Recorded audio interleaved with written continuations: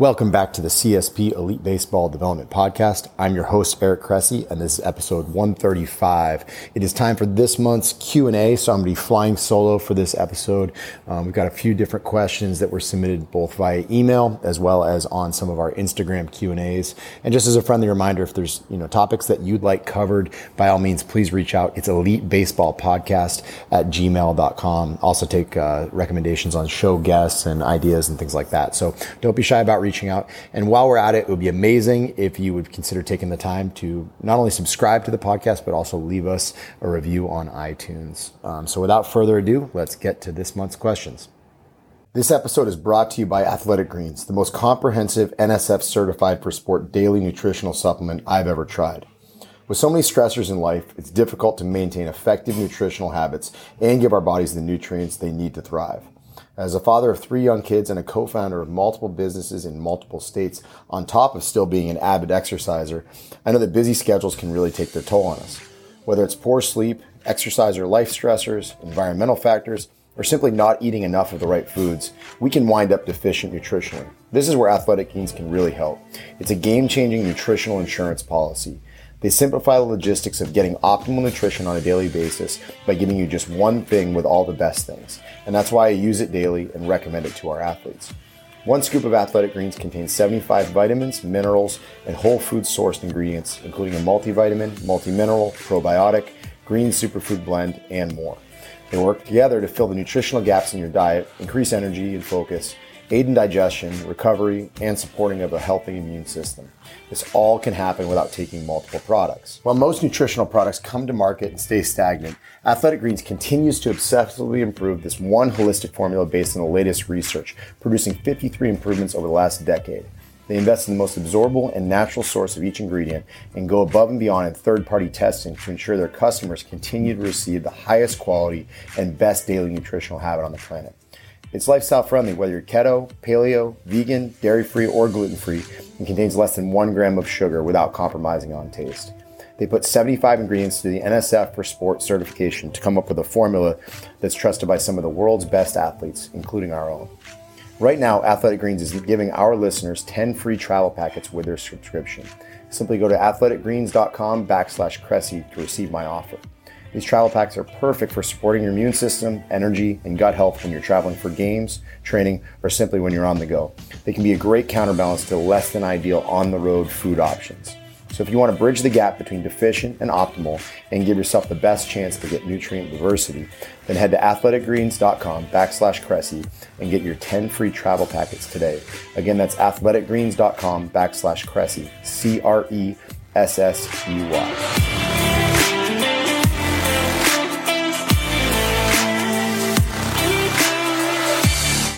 For our first question of this month's Q&A, we got a submission by email, and it began with, obviously, arm injuries have skyrocketed over the past decade across all levels of baseball, but they've been especially bad since COVID threw a wrench in the yearly calendar plans of a lot of players. I know you've supported some of the highest profile athletes through their rehabs at CSP during this time, so I'm curious as to whether there have been any evolutions in your thought process on how you view or manage players through the Tommy John rehab process. I think this is actually a great question because there actually have been a number of areas where I don't know if we necessarily change things, but our perspectives on what norms are in place has actually been, markedly different in the last 6 to 12 months. Had some good conversations with Eric Schoenberg and Tanner Allen and Tyler Brady, who are 3 physical therapists at the Florida facility. I'd say that, the first one is just kind of like a genuine understanding of return to throwing timelines. I think historically we've seen 4 months kind of being the date that a lot of surgeons circled on the calendar. And I always thought it was just a little bit too soon. And there were a couple of reasons for that. The first one is you're still dealing with a situation, which I'll kind of touch on in a later response to this, where the graft is still very, very immature at that point. There's basically a situation where you're actually getting more remodeling and revascularization in that early time period. And it just seems like people are very, very different at months 5 and 6 than they are at month 4. And so what you get is you often get a very, very tentative athlete who may have just gotten back to where they need to be range of motion wise. And they're often very, very sensitive to actually laying their arm back into external rotation. So you often get this very pushy motion. So for that reason, I always kind of like the idea of waiting a little bit longer and then maybe doing a little bit of a faster ramp up and instead of spending a lot of time potentially, developing bad habits at really short distances.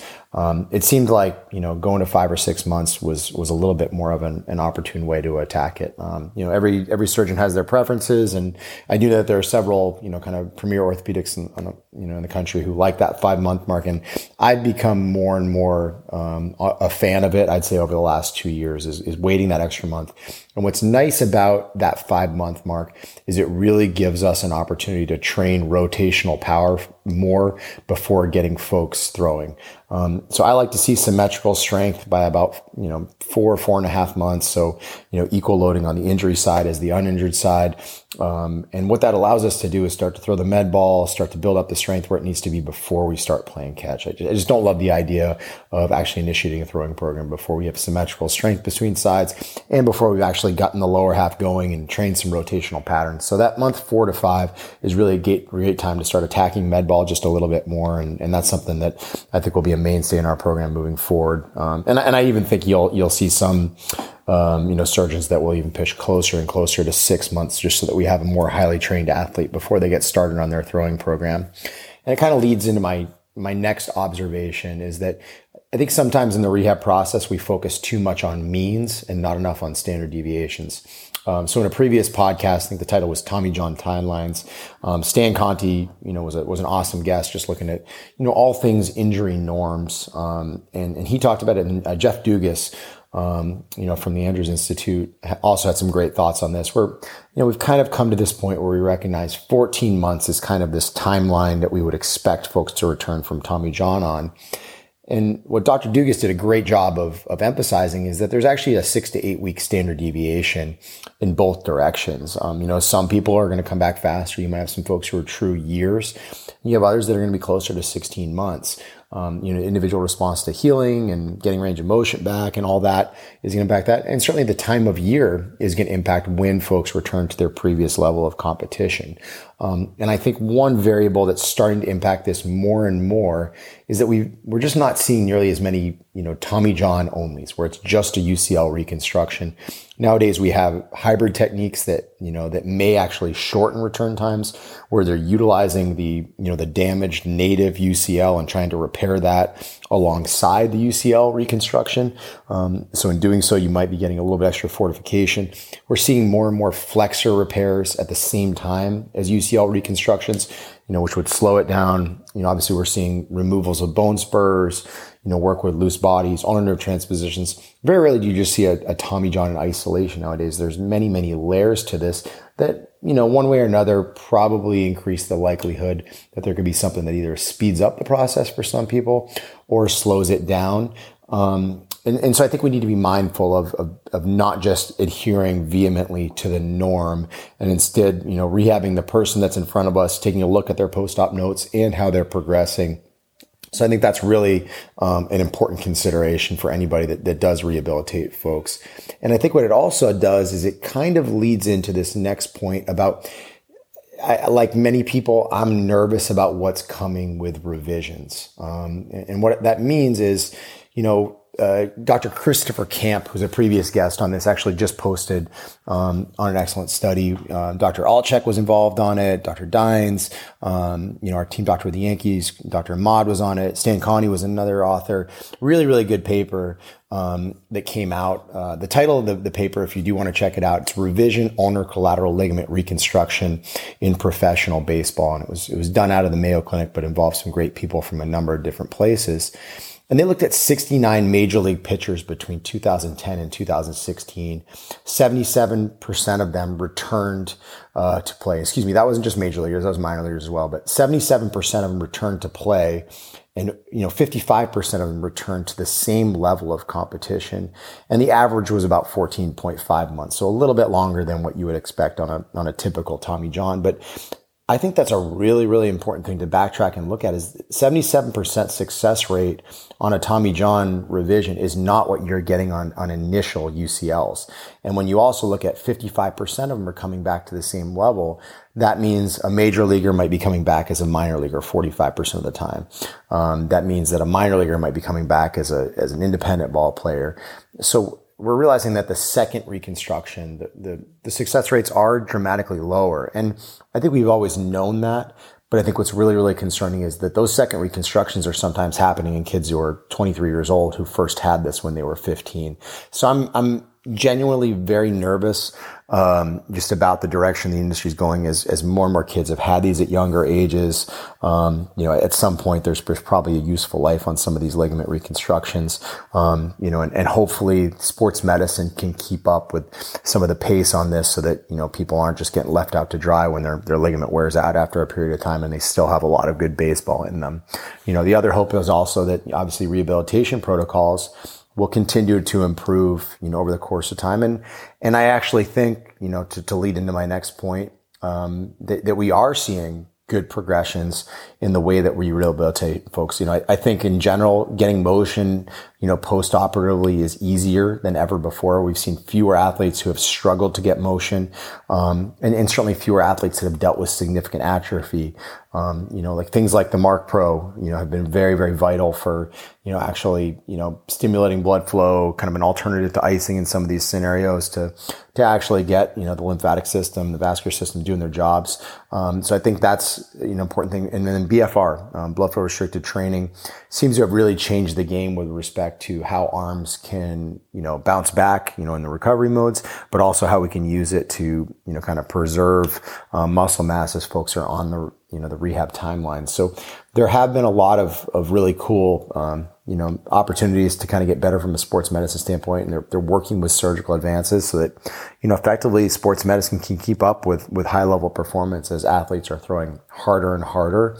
And they're doing it at younger ages, than ever before.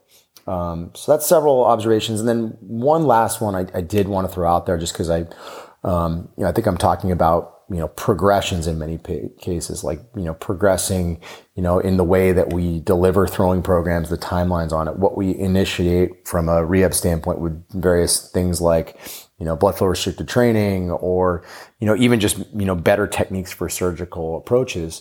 I think there's also a place for regressions. And one of the things that, one particular case jumps out at me was an athlete who was really struggling to gain some flexion back in 2020. He was at about the 6-month mark. He had seen, one of the premier orthos in the country, for it and was, about 6 or 7 months post-op, and just really struggling to get flexion and having quite a bit of discomfort. And his surgeon, recommended, hey, I just need you to take a month off. It was right in the middle of a throwing program. Rarely do you see someone who, kind of at that 6 or 7 month mark just takes a month altogether. But it was one of those things where he had, some issues with range and the surgeon recommended it and, actually gave him some anti-inflammatories alongside it just to kind of help the process. And I had a call with him and our physical therapist at our facility, Eric Schoenberg. We were on the call and, he was throwing some ideas out there more in the context of, I think I'll just keep throwing plyo care balls and, I'll just keep throwing the football, but I'll step away from the baseball. And we just stopped him in his tracks and we said, rest is rest. Like, if you're going to do this, do it right. Don't test the waters every single day. If this elbow is cranky, you need to give it a shot to settle down. And to his credit, he took a step back, took the medicine that the doctor recommended, gave it a true month, and it has been smooth sailing ever since. Range of motion improved exponentially. He'd just been beating his head against the wall so much trying to get motion. He took a step back and literally a month later, he had 20 more degrees of elbow flexion. He had no more symptoms and the elbow's been pristine all the way along. And I think, one of my own shortcomings is I probably fought full rest for so long. And maybe I speak to it more in a systemic context. But there are going to be times when you get a joint that's really hot and it needs some treatments and just some downtime and potentially some medicine to bounce back. So that's something that I'm going to keep in my back pocket as we, have conversations about Tommy John in the years ahead, just because I do think there's always a situation where it may be really, really advantageous. The last kind of point I wanted to mention as a learning point is, I think over the course of the last couple of years, we've seen athletes who have had Tommy John early in the season, and we've had them late in the season. That was probably one of the more interesting things about professional baseball last year, as you saw, still arm injuries being high late in the season, presumably because they hadn't built back up their capacity, coming off of, a down year from a volume standpoint due to COVID. But what I look really, really closely at these athletes who have Tommy John in February or March versus the ones that have it in September. And if you look at the February and March ones, you have to really consider what's happening. And the research isn't always pristine from a UCL standpoint, but the ACL literature is something we can look at closely because, at the end of the day, you're asking a tendon to become a ligament in both of those cases. So that ligamentization process ranges from like a really vulnerable initial state all the way to full maturation. And it's pretty variable. So, the same circumstances, like I said, are present with ACL tears, and the research is a lot more plentiful on knees than it is on elbows.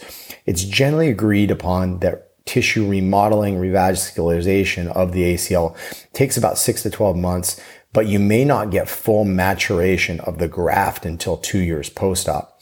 And I've heard several top-notch, orthopedists, who have done a lot of elbow surgery say that ligamentization is also likely about an 18-month process after Tommy John surgery. So it takes about 18 months for that ligament to really take on the tendon to really take on the property of the ligament that it's replaced. And so there's going to be an average there. Some are going to be earlier, some are going to be later. But we also know it's about 14 months average return to the previous, level of competition. So using a February Tommy John as an example, that 14-month mark is going to basically be the following April. So you put yourself in that athlete's shoes trying to come back. He may be pitching in an environment that's freezing cold and he can't feel his fingers in April. And there's still probably a good, anywhere from, 4 to 10 months remaining on him trying to get all the way back, to a normal feeling in his ligament. So it stands to reason that you're going to have a lot of high-level pitchers and high-level competition before the elbow feels 100% normal. And if we look at a lot of those spring 2020 Tommy Johns, a lot of them struggled in the latter half of 2021 when they came back. But what's really interesting is the athletes who were September-ish Tommy Johns, Justin Verlander this year in professional baseball being a great example. It's not nearly as problematic for those who have surgery at the end of the season because they do their 1 year throwing program. They work all the way back up to, bullpens and show off their velocity. And then they kind of shut it down and just have a normal off season and then ramp up into the normal spring. They complete their ligamentization process in the off season / spring training after sitting out, the full season. So, the take home on this is that normal comes at different times. The time of year when a Tommy John takes place can dictate when that happens. I think a lot of the spring and summer 2020 MLB Tommy Johns are going to be in a much better place in 2022, as we've already seen. And, there are certainly a lot of guys out there that have forgotten what it's like to actually feel good. And we need to give them time to kind of get their feet underneath us. It seems like those fall Tommy Johns generally do a little bit better with their initial return. And there are some people that do need that subsequent year. So, just some interesting lessons learned. I think we talk so much in terms of, the actual average months it takes to come back. But a lot of times it really has to do with what time of year it's happening and whether baseball is taking place and how competitive that baseball is. But the last thing I would say underneath this question about what's changed is I think we have to emphasize what hasn't changed about Tommy John rehabilitation. And that's that it's an opportunity, not just a setback. I can't overstate this enough to the players, the parents, the coaches, the rehab specialists, the strength and conditioning coaches who listen to this is never in your baseball career outside of, a post-op timeline do you really get a year to a year and a half to just get your body right, to really work on not just making sure that elbow is back to normal, but optimizing all the upper extremity motion, getting your lower half working, putting on muscle mass, adding some strength, leaning out, adjusting your diet, all those things. You're never going to get that continuity in a baseball environment otherwise. So I just can't overstate enough to young athletes to make sure that you view it as an opportunity and not just a setback. At current count, we have about 7 major league players who are rehabbing at our Florida facility who have been sent home early by their teams. The majority are Tommy John surgeries. They've started up with us. There are a few that are flexor repairs or, other initiatives, but just an interesting thing on a daily basis that I find myself emphasizing to them is that this is an opportunity to get better, to learn more about how you move and what you need to do to be successful long term. So don't waste it. Make sure you take advantage of every day through that process. We interrupt this episode with a quick reminder that this podcast is brought to you by Athletic Greens. It's an NSF certified all-in-one superfood supplement with 75 whole food sourced ingredients designed to support your body's nutritional needs. I use this product daily and a ton of our athletes do as well. Head to athleticgreens.com/Cressy and claim my special offer today for 10 free travel packs with your first purchase. I'd encourage you to give it a shot too, especially because of this great offer and because it gives you peace of mind knowing that you're covering all your nutritional bases. Again, that's athleticgreens.com/Cressy, CRESSEY to get that special offer. For our second question this month, we have, what's your approach to an athlete that has a hip external rotation / internal rotation total motion difference of greater than 10 degrees? It's actually an excellent question. And before I answer it, let's just give the rest of our listeners who may not be familiar with it a brief history of the total motion concept. Basically, there was some evidence in the literature that looked at shoulder motion, so internal plus external rotation measured at 90 degrees of abduction. We looked at baseball pitchers, ER and IR added up should create a number called total motion. And what we want to see is relatively symmetrical total motion between sides. So if you have 180 degrees of total motion on your throwing shoulder, it should be somewhat consistent on your non-throwing shoulder. Now, keep in mind that arc may be shifted. Usually we'll see more shoulder external rotation on a dominant shoulder and less internal rotation on that, both because of humeral retroversion, so kind of a warping of the growth plate, that allows for more external rotation, and also potentially due to some soft tissue changes, that may take place in the posterior rotator cuff as a response to all the eccentric stress during deceleration. And certainly some of the alignment things may play into this that we talk about with respect to the Postural Restoration Institute. If you go into kind of the history of this podcast, check out the one I did with Mike Reinold a couple years ago, as well as the one on asymmetry with Ron Hruska from the Postural Restoration Institute. You'll pick up some great stuff. So the idea is we want relatively symmetrical total motion between right and left shoulders, dominant and non-dominant sides in a healthy shoulder. And when those are way out of whack, we have to start asking some questions. And typically what we see more of a problem, contrary to what was previously believed, is that a lack of shoulder external rotation on a dominant side seems to be more and more of a problem. But internal rotation is certainly an important consideration. But with that said, this question is about hips. So the first question is, do these same principles apply to the hip? And I think it's a really, really good question. And truthfully, I can't tell you one way or another. But I would say that for the most part, they should stay relatively symmetrical, even if that arc is a little bit shifted as a response to, imposed demand. Now, with that said, what's different about the hip and the shoulder is that the shoulder is a joint that's obviously geared towards much more mobility, whereas the hip is one that's geared towards much more stability. So it's, much deeper hip socket. There's a thicker femoral neck, which gives rise to less motion than a shoulder would have. And that was, born out of the fact that we have to weight bear on it. So what we do see very, very commonly in hips that we don't necessarily in shoulders is we see a lot of adaptive changes to the bone.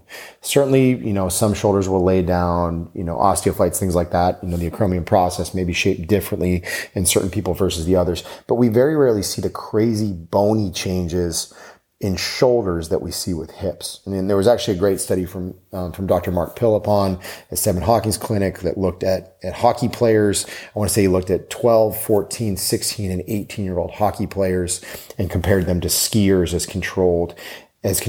And as those players aged, their incidence of femoral acetabular impingement and labral tears went up to, I believe, 100% in that group by age 18. So all of them laid down bony changes. They developed either bony overgrowth on the head of the femur or on the acetabulum, the hip socket, or on both, which in and of itself is going to create limitations to hip flexion and internal rotation in particular. So it's not uncommon at all to see these reactive changes becoming more significant. And what will we typically see usually on a right-handed pitcher, you'll see a right hip that lays down a lot more reactive changes, unless we're talking about an athlete that maybe has a very closed off delivery and really aggressively works into hip internal rotation upon landing. So what that speaks to is I'm not sure that the same level of symmetry is realistic to expect in a baseball population, just because that back hip probably adapts so much more from a bony standpoint than the shoulder. Now, with that said, I think what we do need to do is ask, why is the motion different? First off, what is the limiting factor? I'd say historically, you're going to see a lot of trailing hips that lack hip internal rotation. So we can ask, hey, is it an actual bony block? Is it something, along the lines of what I've just discussed? Or is it a situation where maybe it's some protective tension, where, they, are effectively creating a tightness, a guarding, for one reason or another. You'll certainly see people who have, long-standing hip problems that present as groin pain or low back pain. So some of those things can limit folks. And I think the other thing is there an actual alignment issue? So in many cases, we have people that are very shifted through their pelvis. They have one hip that's very elevated. They may be like a classic posture restoration candidate where they're very adducted and internally rotated on the right side, abducted and externally rotated on the left side. That would be what was called a left AIC pattern. And we need to learn how to get them into their left hip and out of their right hip. And in many cases, that will translate and improve motion really, really quickly. And then we just need to train smart and get it to stabilize. What I will add to this, and this is actually fresh in my mind because I saw an athlete the other day that was an interesting case. He's an early rehab case that's back to the facility in the off season, and he had longstanding shoulder problems that he finally had decided to have addressed surgically after playing internationally this season. I had seen him over the course of time. He had a right hip that was very wonky, kind of presented as about 15 degrees of internal rotation with, a symptomatic flexion, adduction, internal rotation test. So a Fader was symptomatic, mildly symptomatic on a Faber. So flexion, abduction, external rotation. Two things that are making you think that this isn't a hip impingement guy, potentially with some labral stuff. It was never limiting, but it was something that, on a table would jump out. But what was intriguing is that he finally needed to get his shoulder worked on. So he had his surgery, and I just evaluated him a couple days ago. And he's about 5 weeks post-op on his surgery. He's actually just getting out of his sling.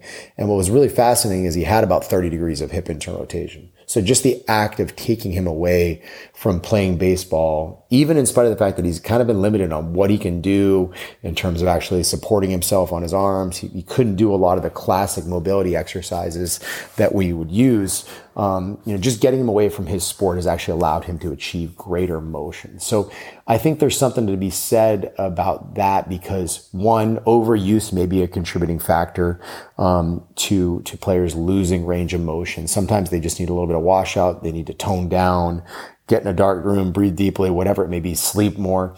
And we certainly have seen athletes whose range of motion is poor when they're stressed or sleep deprived or something like that. But I think the other thing is it probably tells us that a lot of times with our training programs, we're just working really hard to play for the tie, in that there's an adaptation that's coming from playing, baseball or whatever sport we're discussing at a very high level.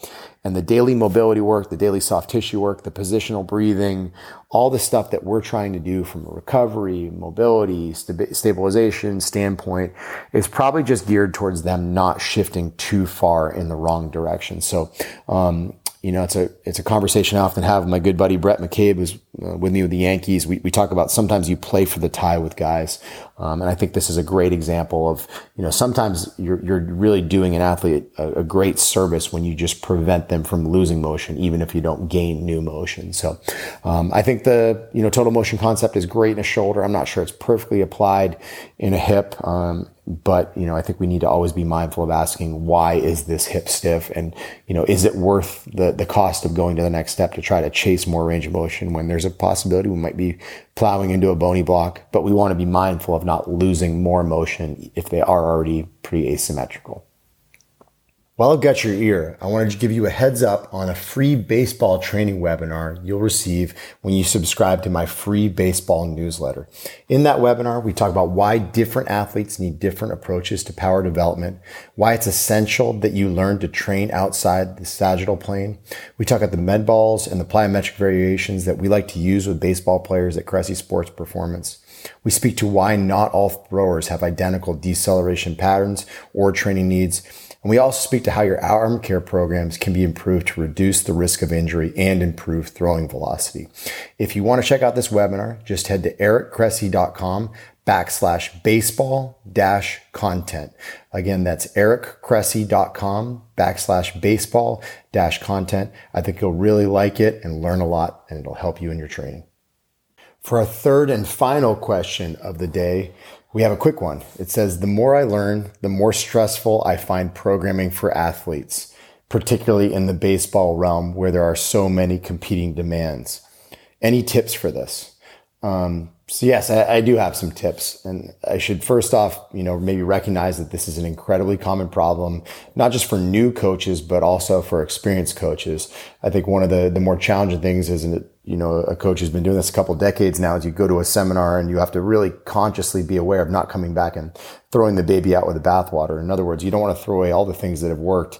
Instead, you tinker, you maybe add that 1%, you modify things on the fly, because the curse of knowledge is a very real thing that can lead to a lot of frustrated tapping on the keyboard as you write up programs for clients that don't really require things that are necessarily that advanced. So, a couple strategies that I've found to really help. First, you need to identify the biggest rocks and circle them. So when I do an evaluation, I'm incredibly meticulous with my note taking.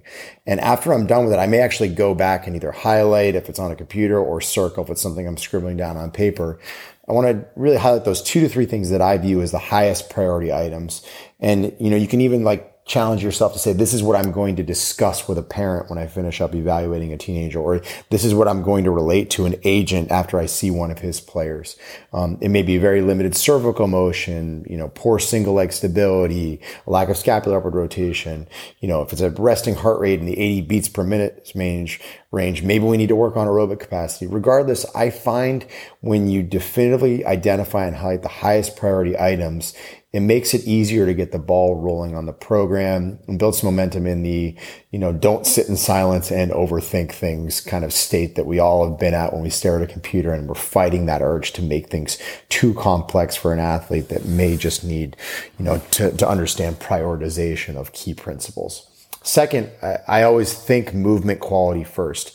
So when joints move efficiently, or they, in other words, they work from neutral, it has an impact on a host of other symptoms. You take longer to shift from aerobic to anaerobic energy system strategies when you work from neutral. The length tension relationship for muscles that are involved in force production is optimized to enhanced strength and power when you work from neutral. The lymphatic system works more efficiently to optimize recovery. So effectively, moving efficiently has this trickle down effect over multiple systems. And I think when I talk to, the coaches that I really admire, the people that are really, really solid in this field, they're the ones that understand the relationships across multiple systems.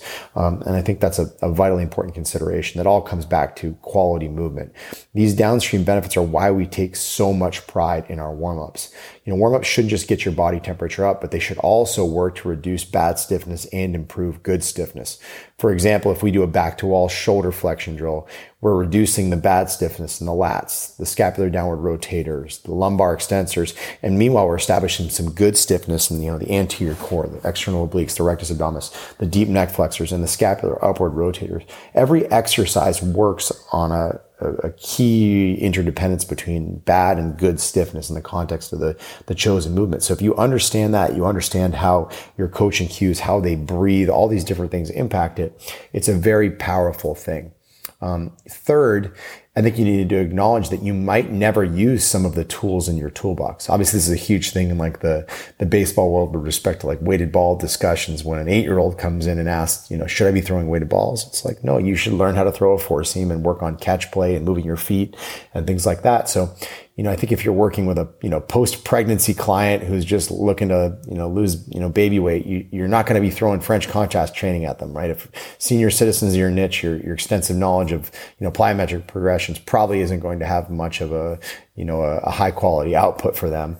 So if you hire a contractor to fix something in your house and he rolls in with a toolbox, but he isn't emotionally attached to the idea of using a chainsaw, hammer, screwdriver, or any other specific tool, rather he's going to match the tool to the job in question, even if it means all the other tools may be unused for that day. So you have to, take a similar approach to how you interact with athletes. You have to be willing to recognize that a lot of things you've learned over the years may in fact be completely useless for you in the context of the athlete in front of you. Fourth, I think it's vitally important to batch your programs. So believe it or not, I have an easier time writing a program for a professional baseball player with 10 years in the big leagues and tons of training experience than I do writing a program for an untrained female client. And the reason is very simple. I write a lot more programs for baseball players, so it's familiar, and I have a lot of related cases from which I can draw perspectives. In other words, X athlete is similar to Y athlete, so I can build on this success I had with that first athlete instead of reinventing the wheel.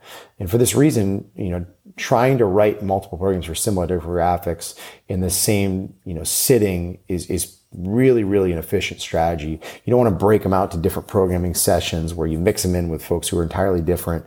So if you're in this baseball realm, don't be like writing in programs for football program players and swimmers and things like that all at the same time, because you want to get your line of thought where it needs to be. As a general thumb, I never write a training program, never sit down to write a training program unless I'm going to do 3 to 4 programs in that sitting. So for me, in that 5 to 7 a.m. time block, I'm actually doing a lot of programming and trying to get into my zone with respect to that stuff. And then, fifth, and perhaps most importantly, always try to build on previous programs / successes. Most of the time when I write a program, I'm writing it right on top of the previous month's programs so that I can easily, kind of create progressions or regressions if need be. So it can, be a quick and easy adjustment on the fly so that we can assure that it's building on whatever happened, the previous month. What I will say is you should never, ever start by staring at a blank programming template. The worst thing you can possibly do is try to work from a completely empty canvas and come up with something new. You always want to build on the previous successes. And that's why documentation, note-taking, things like that are so important during the evaluation process. It always allows you to check back and see what's worked and what hasn't, so you can really figure out what some of your key competencies and approaches are moving forward. So just remember that, program design is only as complex as you make it. And when in doubt, you need to simplify. So that wraps up this month's Q&A. Really appreciate you tuning in. And like I said, don't be shy about reaching out, whether it's on one of our Instagram Q&As or via email at elitebaseballpodcast@gmail.com. Thanks so much.